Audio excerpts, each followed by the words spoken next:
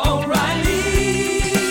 You need parts? O'Reilly Auto Parts has parts. Need them fast? We've got fast. No matter what you need, we have thousands of professional parts people doing their part to make sure you have it. Product availability. Just one part that makes O'Reilly stand apart. The professional parts people. O'Reilly Auto Parts. This is the Blue Moon Podcast. Coming up, we've got all the news and views from Manchester City's week. Get involved with the debate by tweeting at Blue Moon Podcast and check out exclusive interviews on bluemoonpodcast.com. It's your club and this is your show. It's another week of looking off the pitch for the latest Manchester City news as football remains on hold due to the ongoing COVID-19 pandemic. And for today's Blue Moon podcast, we're going to be putting the news itself into the spotlight. It's a topic we've never really sunk our teeth into on the show before, certainly not for a long time anyway. So we're going to use this week's episode to examine the relationship between City, both the club and the fans, and the press. When we say the media, what do we even mean? What's clickbait and what's not? Why do certain stories get under the skin more than others? And why don't the club do more to harvest a positive image? All of the answers to that hopefully coming up in today's show. I'm your host David Mooney, and with me is the Athletic's Daniel Taylor. Hi David, how you doing? I'm not too bad, thanks. Are you well, mate? Yeah, all good, all good. Good to hear. Now, obviously, all you need to do, Danny, is to hop onto City Twitter, and you can take 2 or 3 clicks, and you'll suddenly, well, you'll find yourself with somebody who's not happy with something that's been said or written about the club. It certainly felt like things came to a head at the end of last season, with many supporters feeling City didn't get enough credit for their performances domestically in picking up 3 trophies, and many sports writers also feeling like City fans were reacting too sensitively to what had been written. Before we kind of dive into all of this, I think that the best thing to do is probably define some terms and kind of understand what it is that we mean by all these different things. What does the media mean? Is it newspapers? Is it broadcasters? YouTubers? Who is it? Well, it's a very good question. I mean, I've been in the media now since leaving school, basically. So, you know, talking nearly 30 years, basically, and it confuses me sometimes because the media, when it comes to this sort of, you know, the media agenda, it's like the media is made up of thousands, if you know, millions of people, basically. TV, newspapers, radio, internet. So who exactly is the media? Who is orchestrating the way that the media thinks? You know, it's every one of those people have got different mindsets. Twitter's a great influencer of opinions these days, and sometimes I see it these days, and it's almost like the media is seen as the people on Twitter who are arguing with City fans. Whereas I would say, well, actually, there's that is a very small number of people, but equally that small number of people to get seen as the media, everybody gets lumped in together, and then it just sort of hardens this them and us perception. Yeah, I mean, in terms of kind of negative press in that sense, when we say negative press looking towards City, how does that mean? Is that reporting a story that is negative about the club? Is that just an opinion on a particular story from a particular journalist on Twitter? What how do you perceive it? Well, lots of different ways to read it. I mean, I came up to Manchester in '98, and straight away I could tell there was, like, you know, the Man City fans then didn't like the press. Now, back then, that was because 98, 99, sort of those first couple of years I was in Manchester, it was Man United were winning everything, getting, you know, glory, Man United headlines every other week, just about. City were obviously going down to the, you know, the old 3rd division.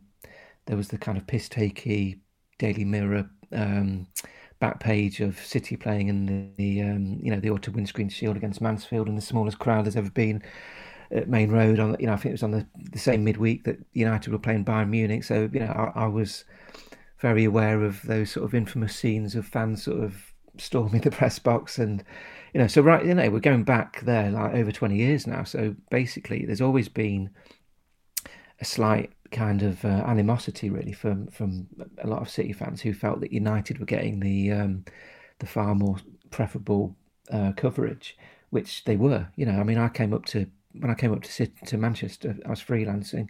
If I went to a City press conference, I couldn't get I was working for The Guardian at the time, I couldn't get them interested because City were in the 3rd division. You know, City match reports were just like a few paragraphs, and it just, Man United was the biggest story in not just in town but in the country, and often in Europe. So so I think there's a kind of long held sort of feeling that City got the rough end of the stick back then, but whereas throwing it forward to the modern age, it's I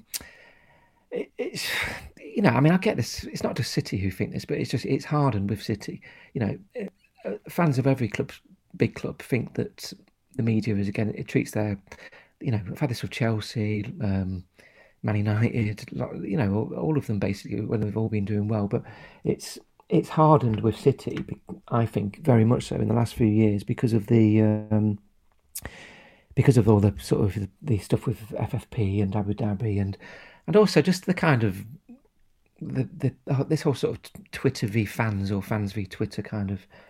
I don't sometimes know where people get the energy from, and I look at I look at my side as well, and I do like to think after 20 odd years of covering City, I can kind of see it from both sides. I live in Manchester. I've got lots of mates who are City fans who I talk to, and then you go on Twitter and it's just it's kind of sometimes Twitter's not reality, but then equally I know there are City fans in real life away from Twitter who feel very strongly about it. Can you understand, looking at the modern day coverage of City, can you understand why a lot of fans are unhappy with what's perceived as negative angles towards City in their success now compared to how United were or how we saw United reported on in the 90s? No, I can see a lot of things. I can see a lot of things from the City fans' point of view. I can see. I've written before and accepted that when City were going head to head with Liverpool for the title, that the press was very stacked in Liverpool's favour, and that there is a kind of, I won't say excuse, but there is a bit of a reason for that. So Liverpool winning the title would have been a bigger story, which that doesn't necessarily mean that the journalists writing it are Liverpool fans or hate City or whatever. But there was a lot more. The best way I can say it is there was a lot more red pictures on the front of the sort of Saturday pullouts than there were blue pictures. So I can see that sort of thing would upset me if it was my team. One of the things I always say, and I know I'm treading in dangerous territory here, is if any journalist, or if you worked for the Daily Mirror or the Sun or Daily Mail or any paper really, and you were given the choice of, there's a scandal about to happen and you can take your pick between it being at Manchester City or Manchester United, nobody would pick it for it to be at Manchester City. Manchester United, if you're asking me about Man United there, Man United, the level of coverage from getting a big story at Man United is just so much more, so much greater in terms. We get all the numbers of the number of people that have read read the article, down to the small details of have they read all the way down to the bottom of it, have they shared it. We see all those data, and United and Liverpool actually are just way ahead in that. So the coverage, I just try and give you a couple of examples, but so when Mario Balotelli is fighting with Roberto Mancini on the training ground, let's be hypothetical. If that was Wayne Rooney and Alex Ferguson, that would be global. That would be news at 10 on. That would be headlines. So sometimes all this kind of you treat United differently, and it's all, well, not really, because United would get absolutely far more hammered for that than anything else. I remember I did I spoke to Rick from Blue Moon and did a sort of Q&A with him there. There was an example I used there. I just sort of read it this morning just to kind of refresh my memory, I suppose. And basically, there was just United had sacked a European scout for sort of misbehaving, and it's a sort of story that you could only really get in because it was United, because it had United's name on it, if you know what I mean. So it was a negative, it was a negative story, I suppose, from the club's point of view, because basically they'd sacked somebody, someone had been. And it's just, just as an example, basically, of a story that probably people wouldn't do if it was City, or if they did do it, it certainly wouldn't get the space in the papers and possibly the coverage. Now, don't get me wrong, City have been, in the last year to 18 months, City have been massive news. often in not great terms because of all the kind of, the whole FFP thing. Don't get me wrong, City is not a small news story; it's a big news story. But if you your question was about, do they get treated differently to United? Yes, they do. I would say United get it worse. If it was United that had been banned, and I know this obviously could be overturned and whatever, but if United had been banned for 2 years from Champions League, I've written one comment piece about City. I would be right. I'd be writing. My desk would be asking me to write 3 comment pieces every week on it. It would be a far bigger story, and it's just a fact, basically. That it's not an opinion as such. It's just basically it's just a cold, hard reality of it. Yeah. Well, one thing I want to kind of drill into as well before we move away from it is that there'll be a lot of fans who listen to this that when you've said that in terms of the numbers and the data that you get, that a story regarding Liverpool and United is much bigger. Is there any truth in the idea then that a negative story towards City would be more positively received by Liverpool fans, United fans, and therefore be a bigger or better money spinner? I really have never ever I was at the Guardian for 19 years. I've been at the Athletic since October. I've never ever heard anybody on a sports desk talk that way. That's all I can say. I've only worked for the Guardian, but I've never heard any of the journalists in the press box talk that way. That's all I can really. The only way I can really answer that, to be honest. No, really. Basically, no. It's certainly that I have never. I hate to say it. I suppose I'm quite an experienced journalist now. I rather see myself as one of the sort of young up and coming ones, but if I've been doing it for over 20 years, I can't really probably claim that anymore. But no, I can't. I've never ever heard that being talked about that way ever. It's just no, not even in theory. I've just never heard that being mentioned that way ever. Yeah. One other term that I'd like to kind of define as well is clickbait. What's your understanding of what clickbait is? Because this is a term that gets thrown at anything now that is potentially there for like a sensationalized headline, for instance.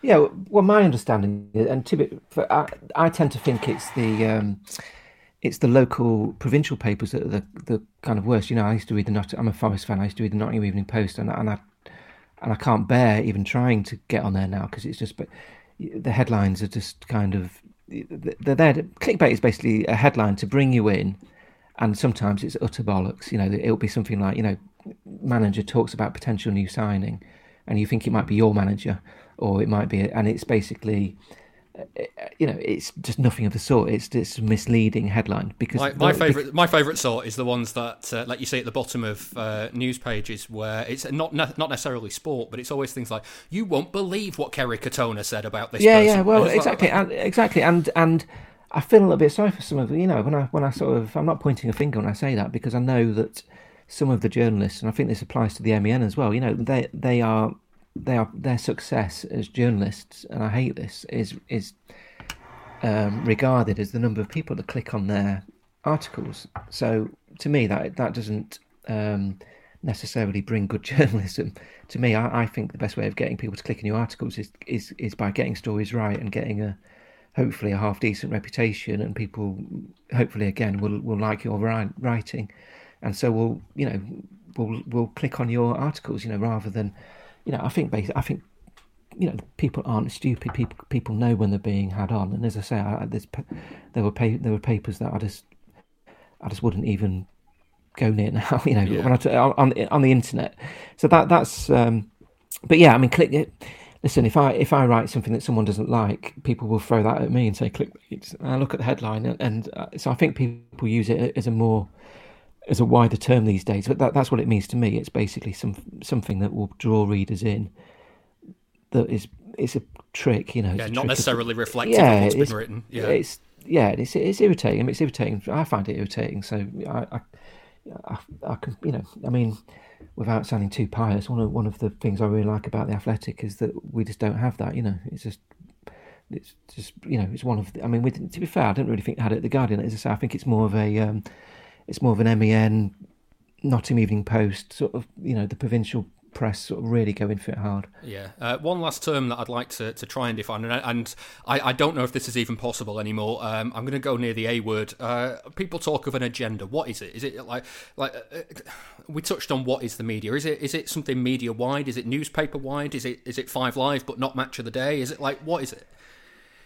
Well, when people say to me that there's an agenda against City, I take it that basically they just mean that all the journalists they see all the journalists there as hating City, which I find a bit bemusing because obviously I am one of those journalists. So if people are saying I hate City, I think anyone who knows me will know that I've got lots of well, I was going to say contacts in at City, but people who I probably would be better describing as friends. I speak to City all the time. I've covered them for 20 odd years. I probably get on. Well, I do. I get on with them better than I get on with United. So it's, what is the word agenda? I think from the fans' point of view, they obviously see that basically that there's a widespread dislike of City among journalists. And it's hard sometimes for people like me to try and argue against that, because then I click on Twitter, because obviously I look at Twitter quite a lot through my work, and then there's the same old suspects sort of rowing on Twitter, and I don't really know where they get the energy from, to be honest. And this kind of divide grows of all that. I don't think it makes sense to be arguing with people who are effectively you want to bring in to read your product. I don't think it just makes sense on a human level. I think you can show your personality on Twitter, but I think sometimes I look at it and just think, why are you even indulging in these sort of silly petty rows of going back and forth every day? And it just hardens this suspicion that I suppose that all the journalists are out to get City. But then don't think that I've not had similar complaints from United fans call it ABU, the AB, anyone but United media. So I've had that for donkey's years as well. So living in the middle of it, I kind of have got to understand City. I've been here over 20 years, as I said earlier, and so I kind of understand the match-going United fans. I understand the match-going City fans. I think I've spent so long with them, if you know what I mean, in their midst. So and sometimes both sets of fans talking bollocks. Sometimes there's some very relevant points. As I say, I thought it was awkward and looked really bad during that sort of City Liverpool title run in.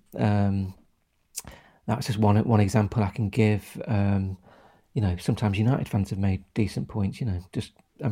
It's difficult because Twitter is so kind of massive these days. It's kind of, if you start those arguments, you can find yourself just arguing all day, and it taking over your life. So I don't quite get that mentality. This is the Blue Moon Podcast. Follow us on Twitter @Blue Moon Podcast. It's worth at this point as well. I know a lot of people listening to this will be thinking about one thing right now, and it's worth acknowledging my part in everything in all of this, because in about 2015 I wrote a satirical take on the whole situation, purporting to blow the whistle on a media-wide anti-City agenda. At the time, I thought it was daft enough to get a laugh, and that would be about it. But a lot of people took it quite seriously. So as a piece of satire, it failed, and I obviously didn't quite get it right. I never wanted to make people think that it was kind of like a black and white issue, that everything that was said about City was either fair or not, and that I what I thought was a hammed up piece that people would not believe, that this situation where every single media outlet was in there together. I thought that would be clear and obvious, but it clearly wasn't. So every now and then I'll still get somebody on Twitter ask me about that piece that I wrote. Why have you never talked more about this? And that's kind of this is kind of why I wanted to do today's show like this, to kind of draw a line under what is fair and balanced. So, when it comes to football coverage, what is fair and balanced coverage, Danny? Well, listen, I support Forest. If I was sent to, I had to cover Leicester City winning the league, and I found, and Leicester obviously one of Forest's rivals, and people, Forest won the 2 European Cups, which is, there's a film out called I Believe in Miracles. We're very proud of the fact that it's, in my opinion, the greatest kind of football story there's ever been. Basically, a club gets promoted from the first time, wins 2 European Cups, Brian Clough, etc., etc. I was sent to cover Leicester winning the Premier League, which a lot of people thought was the bigger and better football miracle, and I happily joined in. Well, as a fan, I don't think it was happy, was it? Well, it's really hard to explain this because as a fan, I'd be sitting there getting annoyed about it. And I mean, Leicester Forest, it's not as big as Derby Forest, and years ago when I was growing up, it was Forest Liverpool, which probably shows about how Forest have gone and sort of down the pecking order, if you know what I mean. But so I was covering Leicester, but Leicester were the first club I ever covered properly. So I worked in the East Midlands covering Leicester was the first team I covered, and I made loads of mates at Leicester, and I went to watch Leicester get promotion with the last kick in the playoffs, and Martin O'Neill was their manager, and to me that it was like the most exciting time. You know, I'd got into football journalism. I loved it. I was covering a rival to Forest. I still, you know, I mean, my colleague Sam Lee, he's been quite open about the fact he's a Man United fan who would basically say his coverage of Man City is unfair. Nobody. So that, I suppose, is fair. You know, so basically the agency I was working for in the East Midlands covered Derby, Leicester, Lincoln and Chesterfield. So, you know, I went and watched Forest get knocked out of a FA Cup quarter final at Chesterfield, which was an absolute shit fest as a fan. But I was sitting there in the press box and just, you know, and wrote the whole, you know, giant killing Chesterfield, wasn't it wonderful, etc., etc. And it's really hard, you know. You just, you know, so I covered Derby. You know, it's exciting to cover Derby, and Derby are the team that Forest hates more than anyone. So it does get knocked out of you, you know. And I know that is really hard to understand. But when you're going to, you know, to see the teams that you may previously see as the enemy, and then you actually make friends there, and then you actually become mates with some of their fans, and then you actually get to know people behind the scenes, and just, you know, you're going to see them every week, basically. It just gets knocked out of you, that stuff, basically. So I realise that's hard to understand, but that's how I see it anyway. So that's what I see as fair coverage. If I went to those games and was basically, you know, if Leicester win the league and I was writing about, you know, it's a travesty and, you know, Leicester should be investigated by the FA because of, you know, some, you know, dredged up some offence that does never happened, then that's unfair coverage. But that's, you know, I didn't do that. Yeah, I mean, in terms of one of the things that I know gets under a lot of City fans' skins is kind of coverage of the way City have got their success. Because I mean, let's be honest, I'm a City fan I was growing up through the 90s and watching this team, you know, just fail at every given opportunity. Without major investment, they were never going to get anywhere near the top table. Do you think that is ever the way that that's talked about, and the way that City, the cost of City's starting lineup quite often is presented alongside the cost of the opposition? That sort of thing gets under fans' skins. Well, this is one of the things I can agree with and understand. So this is actually how I got to know Rick. So basically, when you beat Sunderland in the League Cup final, I had written a match report which was, you know, incredibly praiseworthy of City. Just basically, you know, you've won the League Cup. It's, you know, it's a happy day, etc., etc. And basically, when I was just, you know, on the train on the way home or whatever, I got a look at my Twitter messages, and basically Rick, who's a really great lad, but is berating me because in my article I've written something like Sunderland couldn't cope with the most financially kind of endowed club on the, you know, I can't remember, I haven't got it in front of me, but something like, you know, I'd made a reference to about how Sunderland eventually, you know, ultimately couldn't cope with City, you know, the wealth of City's team, etc., etc. And he was like, you know, what? And, you know, we had a bit of a sort of one of those kind of undignified sort of Twitter spats, you know, kind of, he was like saying, you know, why do you have to reference our money? And I was basically, you know, irritated that you just won a cup, and I was getting grief when thought I'd written a nice match report, and basically, you know, just, you know, can you not be happy when you won a... So, and then a week later, we bumped into each other because our kids had the same football training. We did, and we sort of had one of those embarrassing kind of things where, this is what I'm saying, in real life, it's a bit different, and we realise how sort of stupid it looks. You know, like basically, if someone started talking in the pub about football and had a different opinion to you, you wouldn't start, you know, calling them, you know, saying, well, you've got an agenda against my, and, you know, effing and blinding, and basically just falling out straight away and immediately taking offence and stuff. It's just Twitter sort of does that to people. So that's how I got to know it, and I do understand. And my only sort of defence, I suppose, of that is that I also covered City. You know, I covered City with Jamie Pollock's own goal and all that, going down to that. That's how I knew City when I moved up to Manchester. I'd go to the training ground and basically there was no security. I'd just wander in. I was the only journalist that would bother basically going. There was no one on the door. Just you could speak to all the. It was quite a pony organisation, but also quite nice because at the same time you got United the other side of Manchester, where there was like someone putting a hand up to stop me going in. It was all very kind of like cold and hard faced, and City were very very much the friendlier of the two clubs when I moved up. So it's so when obviously the takeover happened, I can't I'd sort of seen both of it. So yeah, I can I was referring in match reports and stuff to City's wealth. And it reached a point where it was getting on people's nerves, and I kind of maybe I realised that afterwards. But sometimes it's relevant, But then I do understand that basically United would have had their success. United have broken the British transfer record X number of times, and Liverpool have spent massive money. But it's it's still from City. There's Abramovich. Abramovich's money was always mentioned and is still always mentioned. It's still the billionaire Roman Abramovich. So people are sensitive, aren't they? If we were talking in a pub and I was like, the conversation moved on to City's money, nobody would take offence about that, would they? And just we'd just agree that you need that money to be successful these days. It's not. I don't know. People sometimes see it as derogatory when I don't think it. I don't think it is. But then, well, this is the interesting thing. I was going to kind of tap into this. Do you think that not necessarily City fans, but football fans have come up with this? Have come up in terms of mixing up what is negative and what's unfair. So because the idea that City have spent a lot of money, it's not. It's we all know it. It's not unfair to say that. Yeah. When I do get pulled into these arguments, my response is normally that it's really simple as far as I'm concerned. If a club does something good, then I'll write good things about them.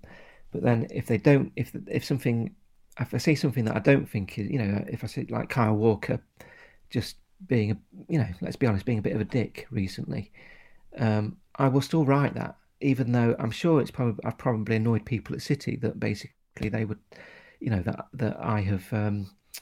Written my Sunday column about Kyle Walker, but if City, it's just a straightforward thing, really.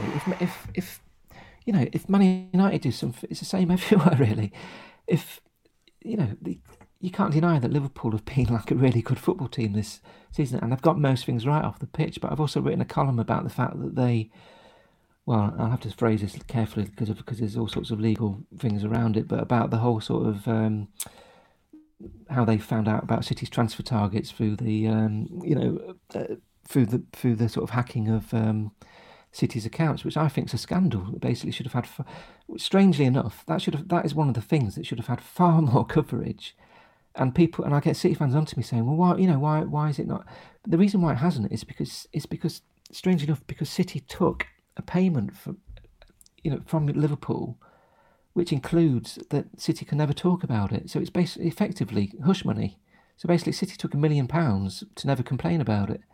Now, I don't think, I've gone off on a bit of a tangent, but I don't think if the same happened now, they would do the same again. I think they would make it a point to basically make sure, it got very, very wide publicity. But that is actually what actually happened. There was a massive scandal. Well, I think it is anyway, or potentially a massive scandal. But it's had minimum press coverage. But the reason is because City, it's not we are legally bound. We can't. There's nobody making any accusations, so it's just really tricky to write about it. So anyway, I've gone off on a bit of a tangent. Sorry, but don't worry, it's fine. We're here to thrash all this out, so it's not a problem. There's something else I want to kind of get into because I think we've seen certainly over the last 10 years or so, the kind of the Twitter era. There's been a kind of a big confusion between the lines between the difference of what's news and what's opinion, and the idea of opinion pieces and punditry and that sort of thing. Can you understand why there's a lot of fans get critical of pundits giving their opinions about certain things when they might not be as informed about as they should be about certain topics.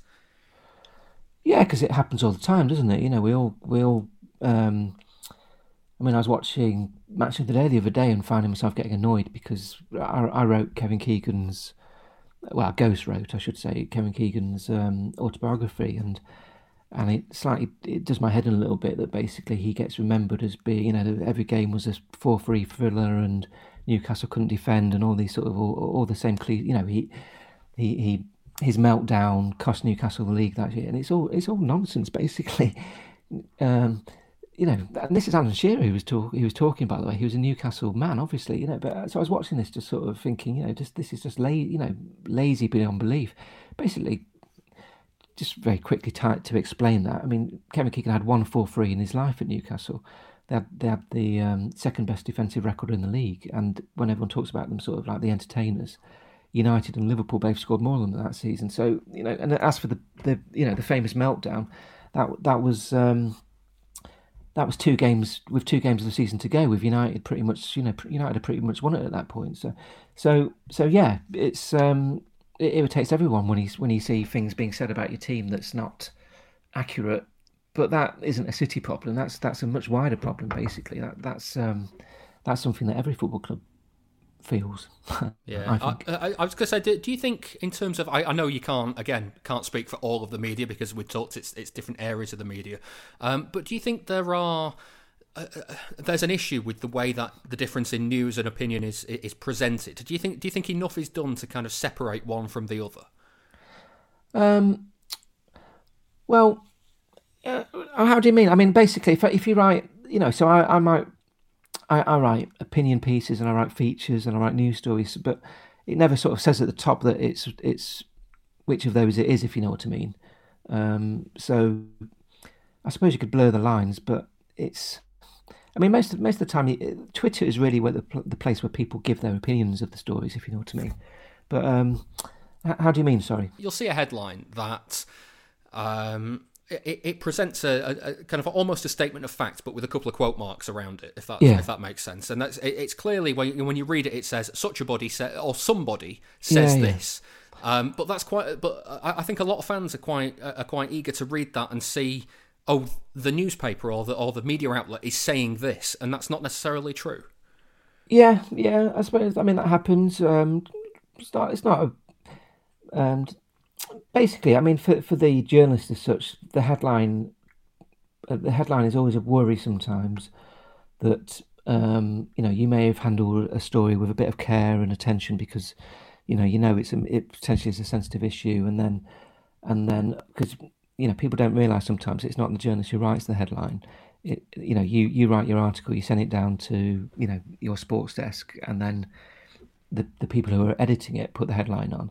And so you don't actually see the headline. You see the headline the first time you see it is when it comes out in print, basically. So yeah, there's obviously times where the headline writer and the journalist might not be on the same page, and I've discovered to my cost, especially when I used to find that really hard when I was doing a column. I used to do a column every Sunday for the Observer, and there was a real run where basically the headline sort of felt too strong, and basically that is the first thing that someone on Twitter or a reader will see, and so it does. I mean, I saw one last night that was Matthew Syed of the Times, and I can't profess to being a big fan of Matthew Syed, I must admit, but the headline was something like, is it time to go?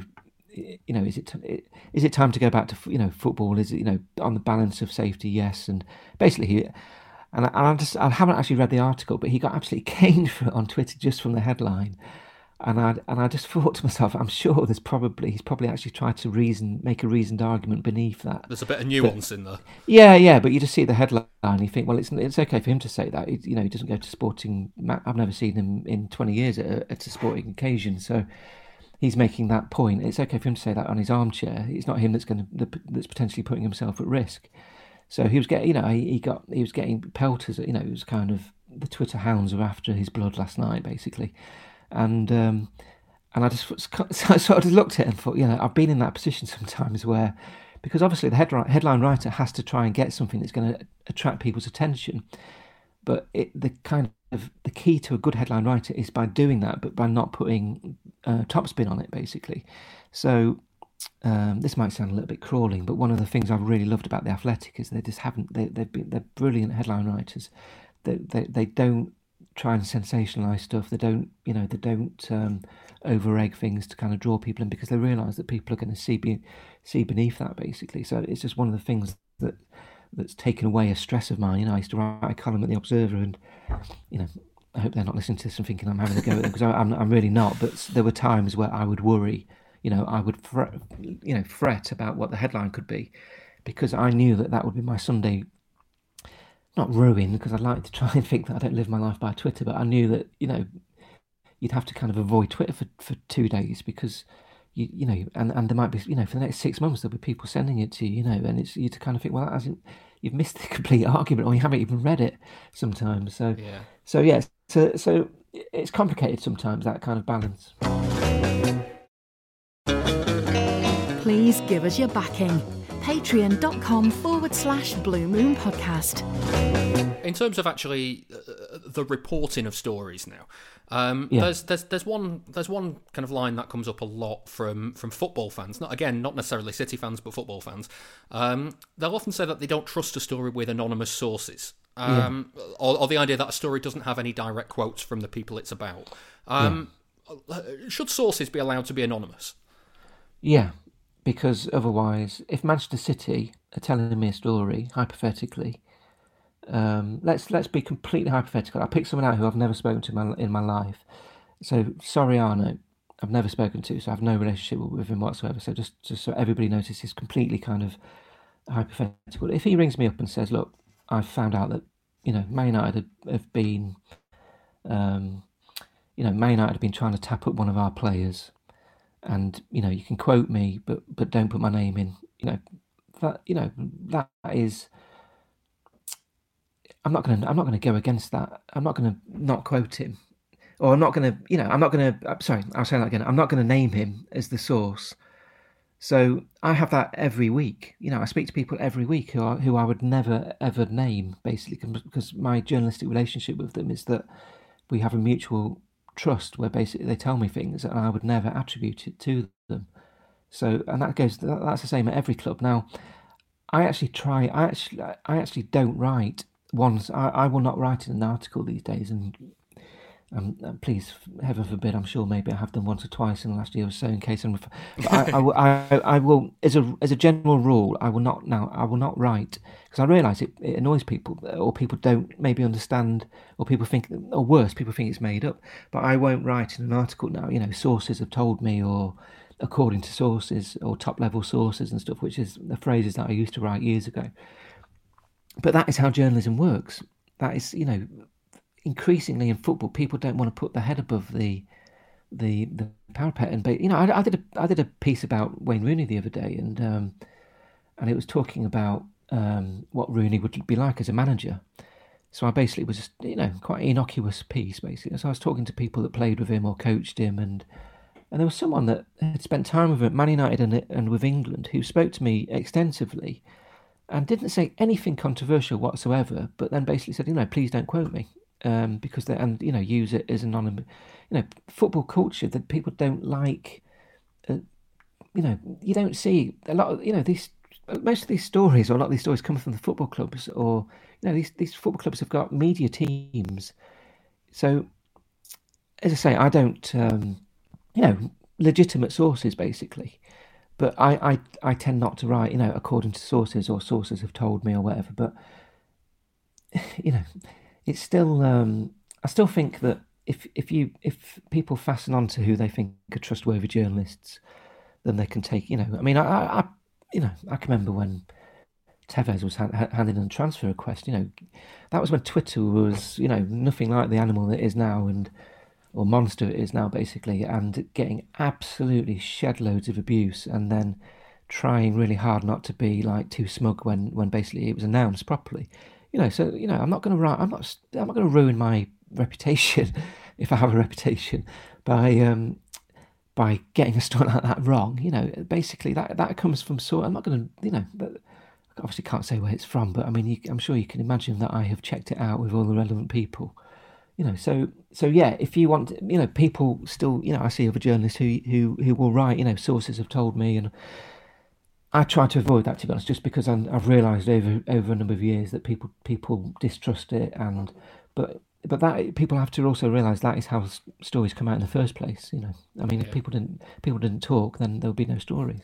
Yeah, I mean, one other aspect. I mean, it's an interesting development this week, actually, that Facebook has decided to take action against fake news stories regarding City. I mean, we've not really talked about what fake news actually is, and it's a kind of a term that we can thank Donald Trump for in the kind of 2016 onwards. What's your understanding of what fake news is?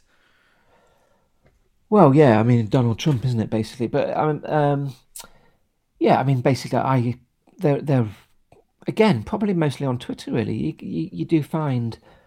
I find people respond to me, and the thing I don't trust are people who don't use. I mean, I'm on Twitter. My real name's there. There's a terrible picture of me that I have for my work, sort of portrait or whatever. People know who I work for. My name's there, etc., etc. It's me basically. So what I don't trust are, and you can see through them eventually. Basically.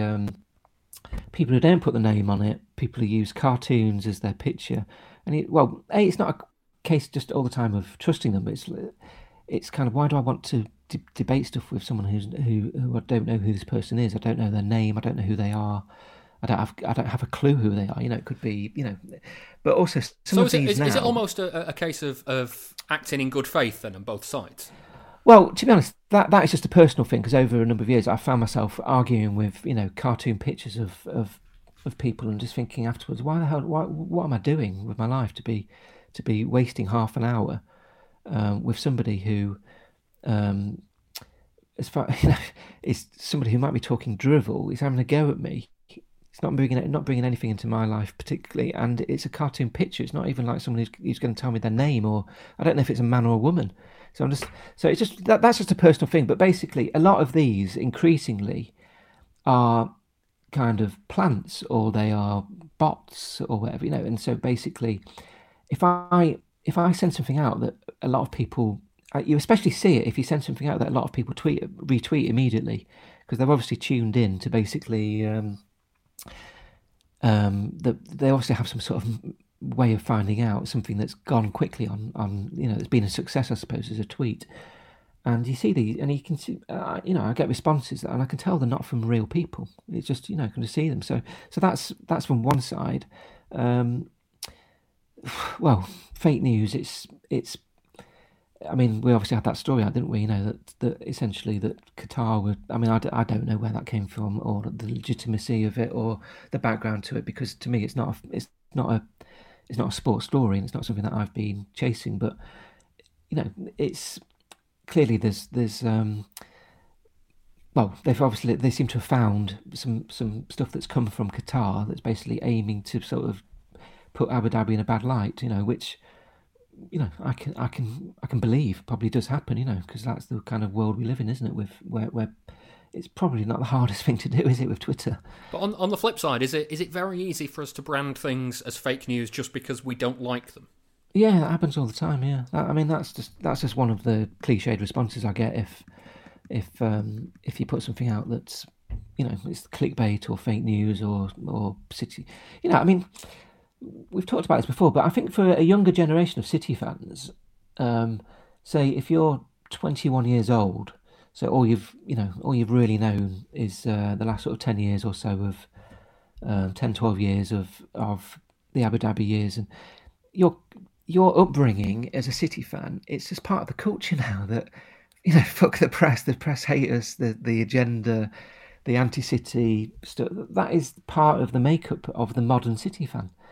Now, it isn't necessarily when like my next door neighbour's a big City fan, and like, next time I see him, we'll have a chat about City and stuff, and it's kind of not there when I'm chatting to him, but then it's kind of, that is the, there is that, it's ingrained now in City fans' culture, basically. It's it's not, I think it's really hardened since the FFP thing, really, because it's not just, I mean, United fans have their song about Martial is about the press, because the press basically wrote Martial off far too quickly, or were astonished about that they'd paid, not many people had heard of him, or certainly knew that he was worth the money that United paid. And there's a bit of a sticky point about whether he still is worth that money, to be honest, because to me he's a bit hot and cold. But again, I'm going on a tangent, but it's certainly not just City fans. Yeah, we talked briefly a bit before about personal biases.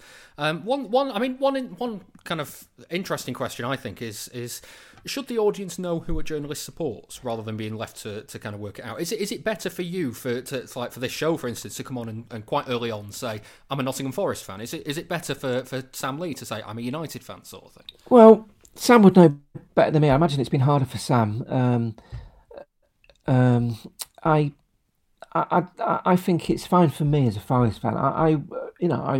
If Forest got back in the Premier League, it'd be harder for me because obviously I'd be covering them more often, and I know people would throw it at me. Basically, if there was a controversy and I had to take a side, if there was a red card at a Forest game and I had to take a side and I took Forest side because I genuinely thought that they were in the right, I would, it would look bad on Twitter, in Twitter world. I would get accused. I know what I'd get accused of, and so sometimes I do wonder whether I've left myself a little bit open there for that. I would imagine it's much harder as a United fan, and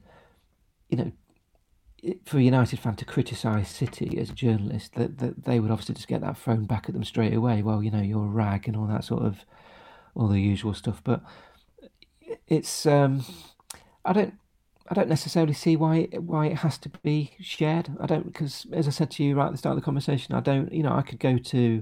I've interviewed countless people at Derby. I grew up sort of Forest and Liverpool was my thing. I know loads of people at Liverpool over the years. It doesn't change the fact that if Forest played Liverpool or played Derby, they're probably the two teams that I'd love more than any other team to get one over.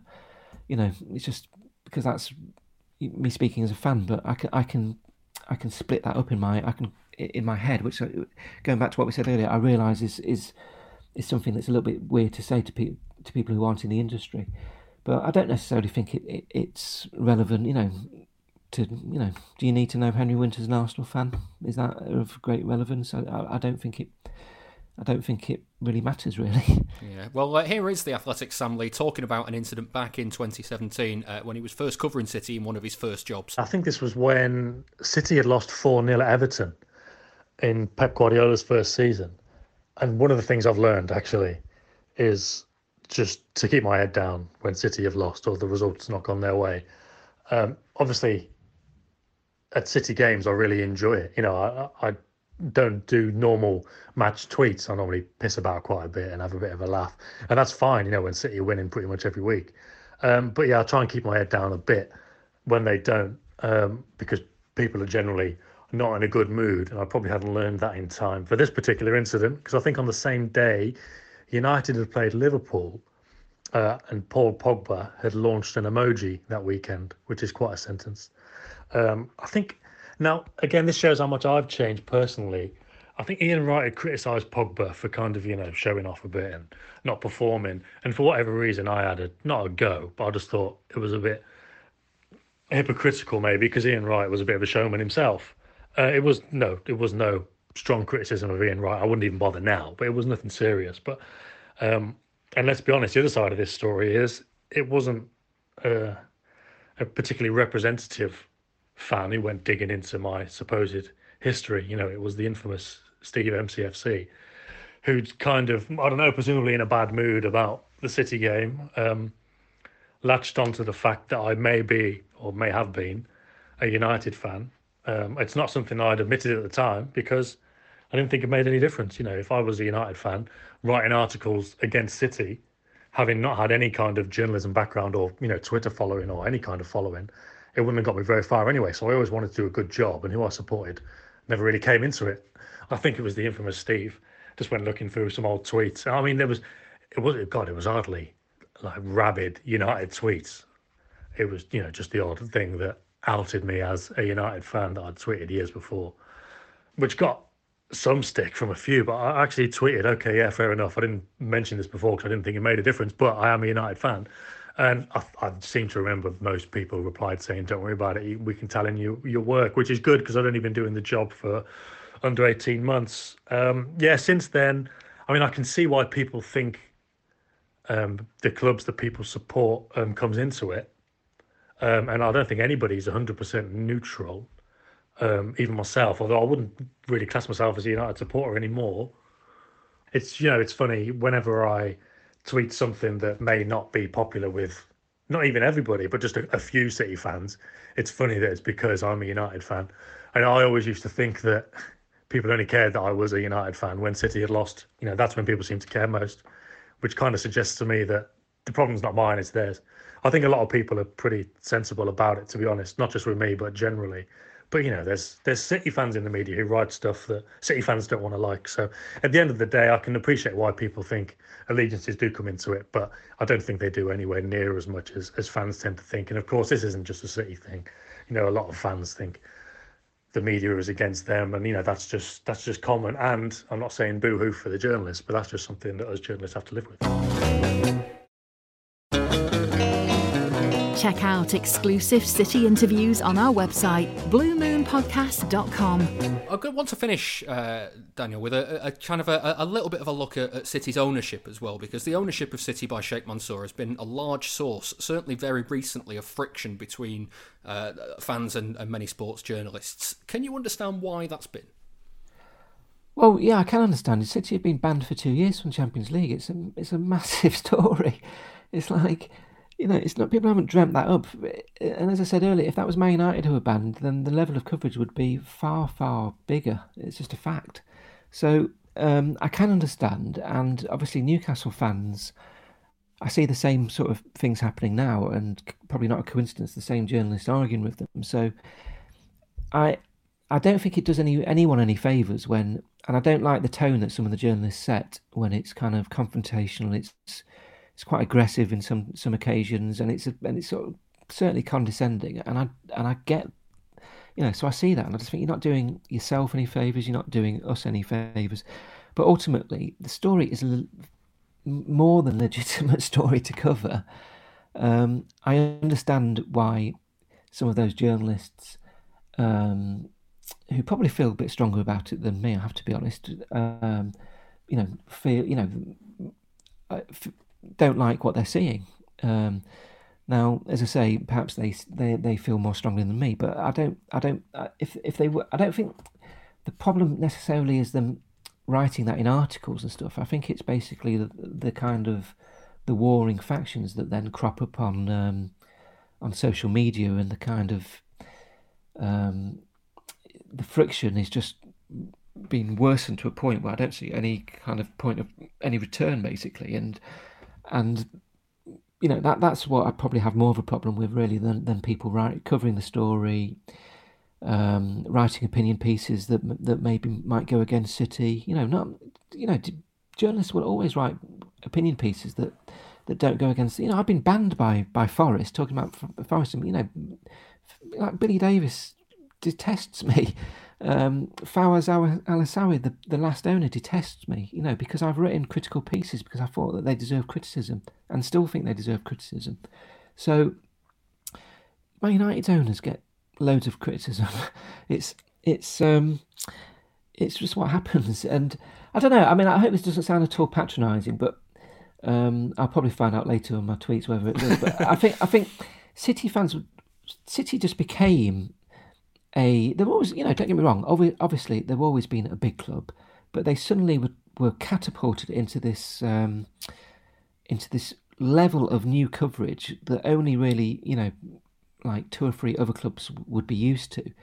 And so United behind the scenes they've had years upon years upon years of being criticised, scrutinised in every shape or form behind the scenes, and they're so used to it, they're quite relaxed about it, and whereas at City, it was all very new, and so basically all of a sudden you get, you every little detail, stories that would happen at City that would just never have even got into the papers years ago, and now big things, and it's a bit of a culture shift basically, and obviously that is it all happened so quickly. There was no real gradual time for that to happen, and almost for the fans and people around the club to get used to.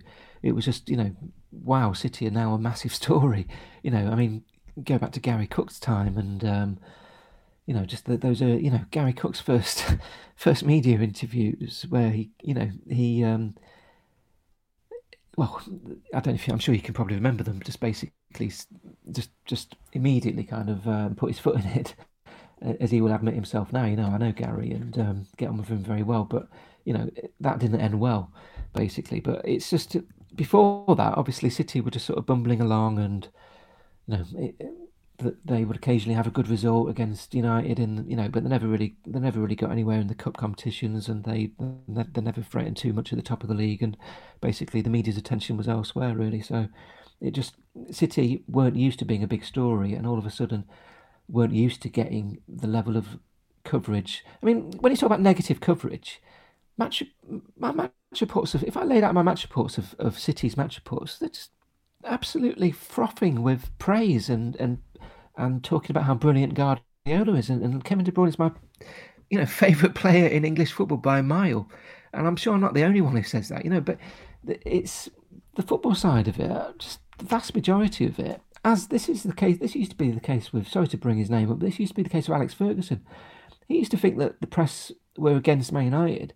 95% of the press about Man United was saying about how brilliant they played on the Saturday, or how great their players were. A lot of it is the same with City. Just which players at City ever get criticised, really? City's players are all, very few of them, really. Just City's players are all great players, and they all get great press, really. I mean, you could say, listen, Raheem Sterling's a different subject. Raheem Sterling's had some pretty despicable press, as we all know. The irony being that Raheem Sterling now, and I'm going into dangerous territory again here, but I thought what Raheem Sterling did when he was sort of posing with the Real Madrid shirt, and his agent was arranging an interview with the Madrid papers just before he played Madrid, I thought that in any time deserved criticism. I thought that was really out of order and really see-through, and his agent was positioning him in a way that I know City were upset about, and that was actually a big thing. But obviously the papers, I don't work for a paper anymore, the papers seem to have decided that Raheem Sterling is off bounds, or they just daren't touch him in any way because of obviously how badly he was treated beforehand. But as a rule, I don't think City players get bad press. I mean, I just really don't. I mean, how about the fans, though? Because, I mean, you think of, again, bringing it back round to Mansour's ownership of the club. There seems to be a kind of a willingness, or what a lot of fans feel is a willingness to question whether the fans should feel morally comfortable with it. Yeah, no, this is one of the things I get again, and I don't like the sneering sort of contempt for the empty seats and all that sort of stuff, because I just think that they're cheap shots, and I get that. And yeah, you're right. Basically, when City won the last FA Cup, and my match report was all about aren't City just an incredible force of they've just won this, they've just could have scored about 15 goals, etc., etc. There was there's another match report that basically said it was a waste of time, and I actually I think you just won the FA Cup final, just basically. It's football. It's meant to be entertainment. Fans, I think, are entitled to. These should be the happiest times of City fans' lives. I don't think they should be held against a wall and told that they're despicable human beings because they aren't necessarily, as I'm not, like a massive expert in the human rights of the Middle East. Because I just don't think that's fair. Basically, I'd qualify that by saying I don't think I don't think it's not a legitimate subject, because I think it is, but I don't like the way it gets turned on City fans. As I said, I see the same happening a little bit with Newcastle fans at the moment, which perhaps might show maybe I'm tempting fate here, but perhaps might show City fans it's not just about City. There is no kind of king of the media who sends us all a kind of memo every week saying we should all be a bit harder on City. It's going to become a massive thing at Newcastle if this Saudi Arabian takeover happens. We've seen it already. It's already shaping up to become a big story in the media for reasons that aren't football reasons. But I don't think the Newcastle fans should be blamed about that. I think it's different actually because Newcastle aren't going to spend the same money that City have. But I still don't think if Newcastle became a better football club, I don't think Newcastle fans should be punished for that because they're football fans basically. Yeah. One final question, Danny, before we wrap up for today's show. We get this question sent in a lot all the time. Why doesn't City's press department do more to kind of harvest a positive image and why don't they stop journalists who have not written nice stuff or have written negative stories about the club from coming in? Well, this is, again, one of the things that I can imagine people rolling their eyes about straight away, but City's press office is far more hands-on than, say, United's. I can write anything pretty much I want about United and I would not, within legal reasons, obviously, but if I could write a piece basically saying that Solskjaer's a joker, Woodward should go, the Glazers should, I can write anything like that whatsoever and I will not hear a peep from United.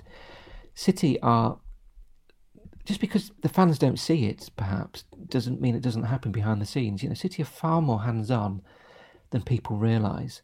It's quite hard, but equally, they're not going to go to a columnist and say you are not entitled to your opinion. But they are entitled equally to go to people and say when they think something's unfair or bring them in to meet the people and show them round City do a lot more behind the scenes than people realise. But if you're talking about banning journalists and things like that hasn't happened at United since that was a Fergie trick basically, I don't really think Fergie would do it over anything. Fergie, it's kind of incomparable really. Fergie did it as a power thing basically to kind of basically tell the it was a manager to journalist relationship rather than the club one. It wasn't, as soon as he left, United realised it was that it wasn't a very healthy position and a very old-fashioned position. But United don't ban journalists now. You'd have to be banned by a football club you'd have to do something pretty bad, I think. As in libel someone or just write something particularly damaging that is completely kind of fabricated or something. Something pretty terrible. But I don't think when I'm thinking about, say, the kind of nucleus of journalists that I see kind of who are deeply unpopular with City fans, it seems, just because their opinion is different to City fans' opinions, that's not a reason to ban people. What is there a specific article or journalist that people are talking about? I haven't seen City being libelled, or I'm not aware of any legal cases going on that I think would justify anything more than that. But if you're saying that City just sort of like ride it out behind the scenes and do nothing and don't ring the journalists and occasionally administer, a bollocking if it's necessary, then that is absolutely not the truth. And City, out of all the big clubs, are actually the ones that one of the most hands-on. Do that. Yeah, absolutely. But that's it really. Well, that's it for this week's Blue Moon podcast. Thank you very much to my guest from The Athletic, Daniel Taylor. Pleasure. If you'd like some more podcasts to listen to, then we have some Patreon bonus shows. Just head over to patreon.com/Blue Moon Podcast, and for $2 a month, you'll get a new show every week. We should have had another show this week, but unfortunately, our second guest for today's podcast couldn't connect to us. So unfortunately, there's no Patreon bonus show for today. Don't forget to give the show a rating and a review wherever you listen to your podcast, because that also helps us fund the programme by sending more listeners our way. Thanks for listening, and I'll be back next week. See you then.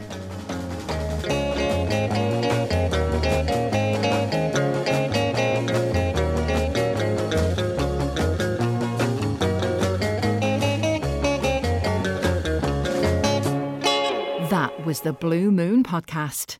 Please support the show. Patreon.com/Blue Moon Podcast.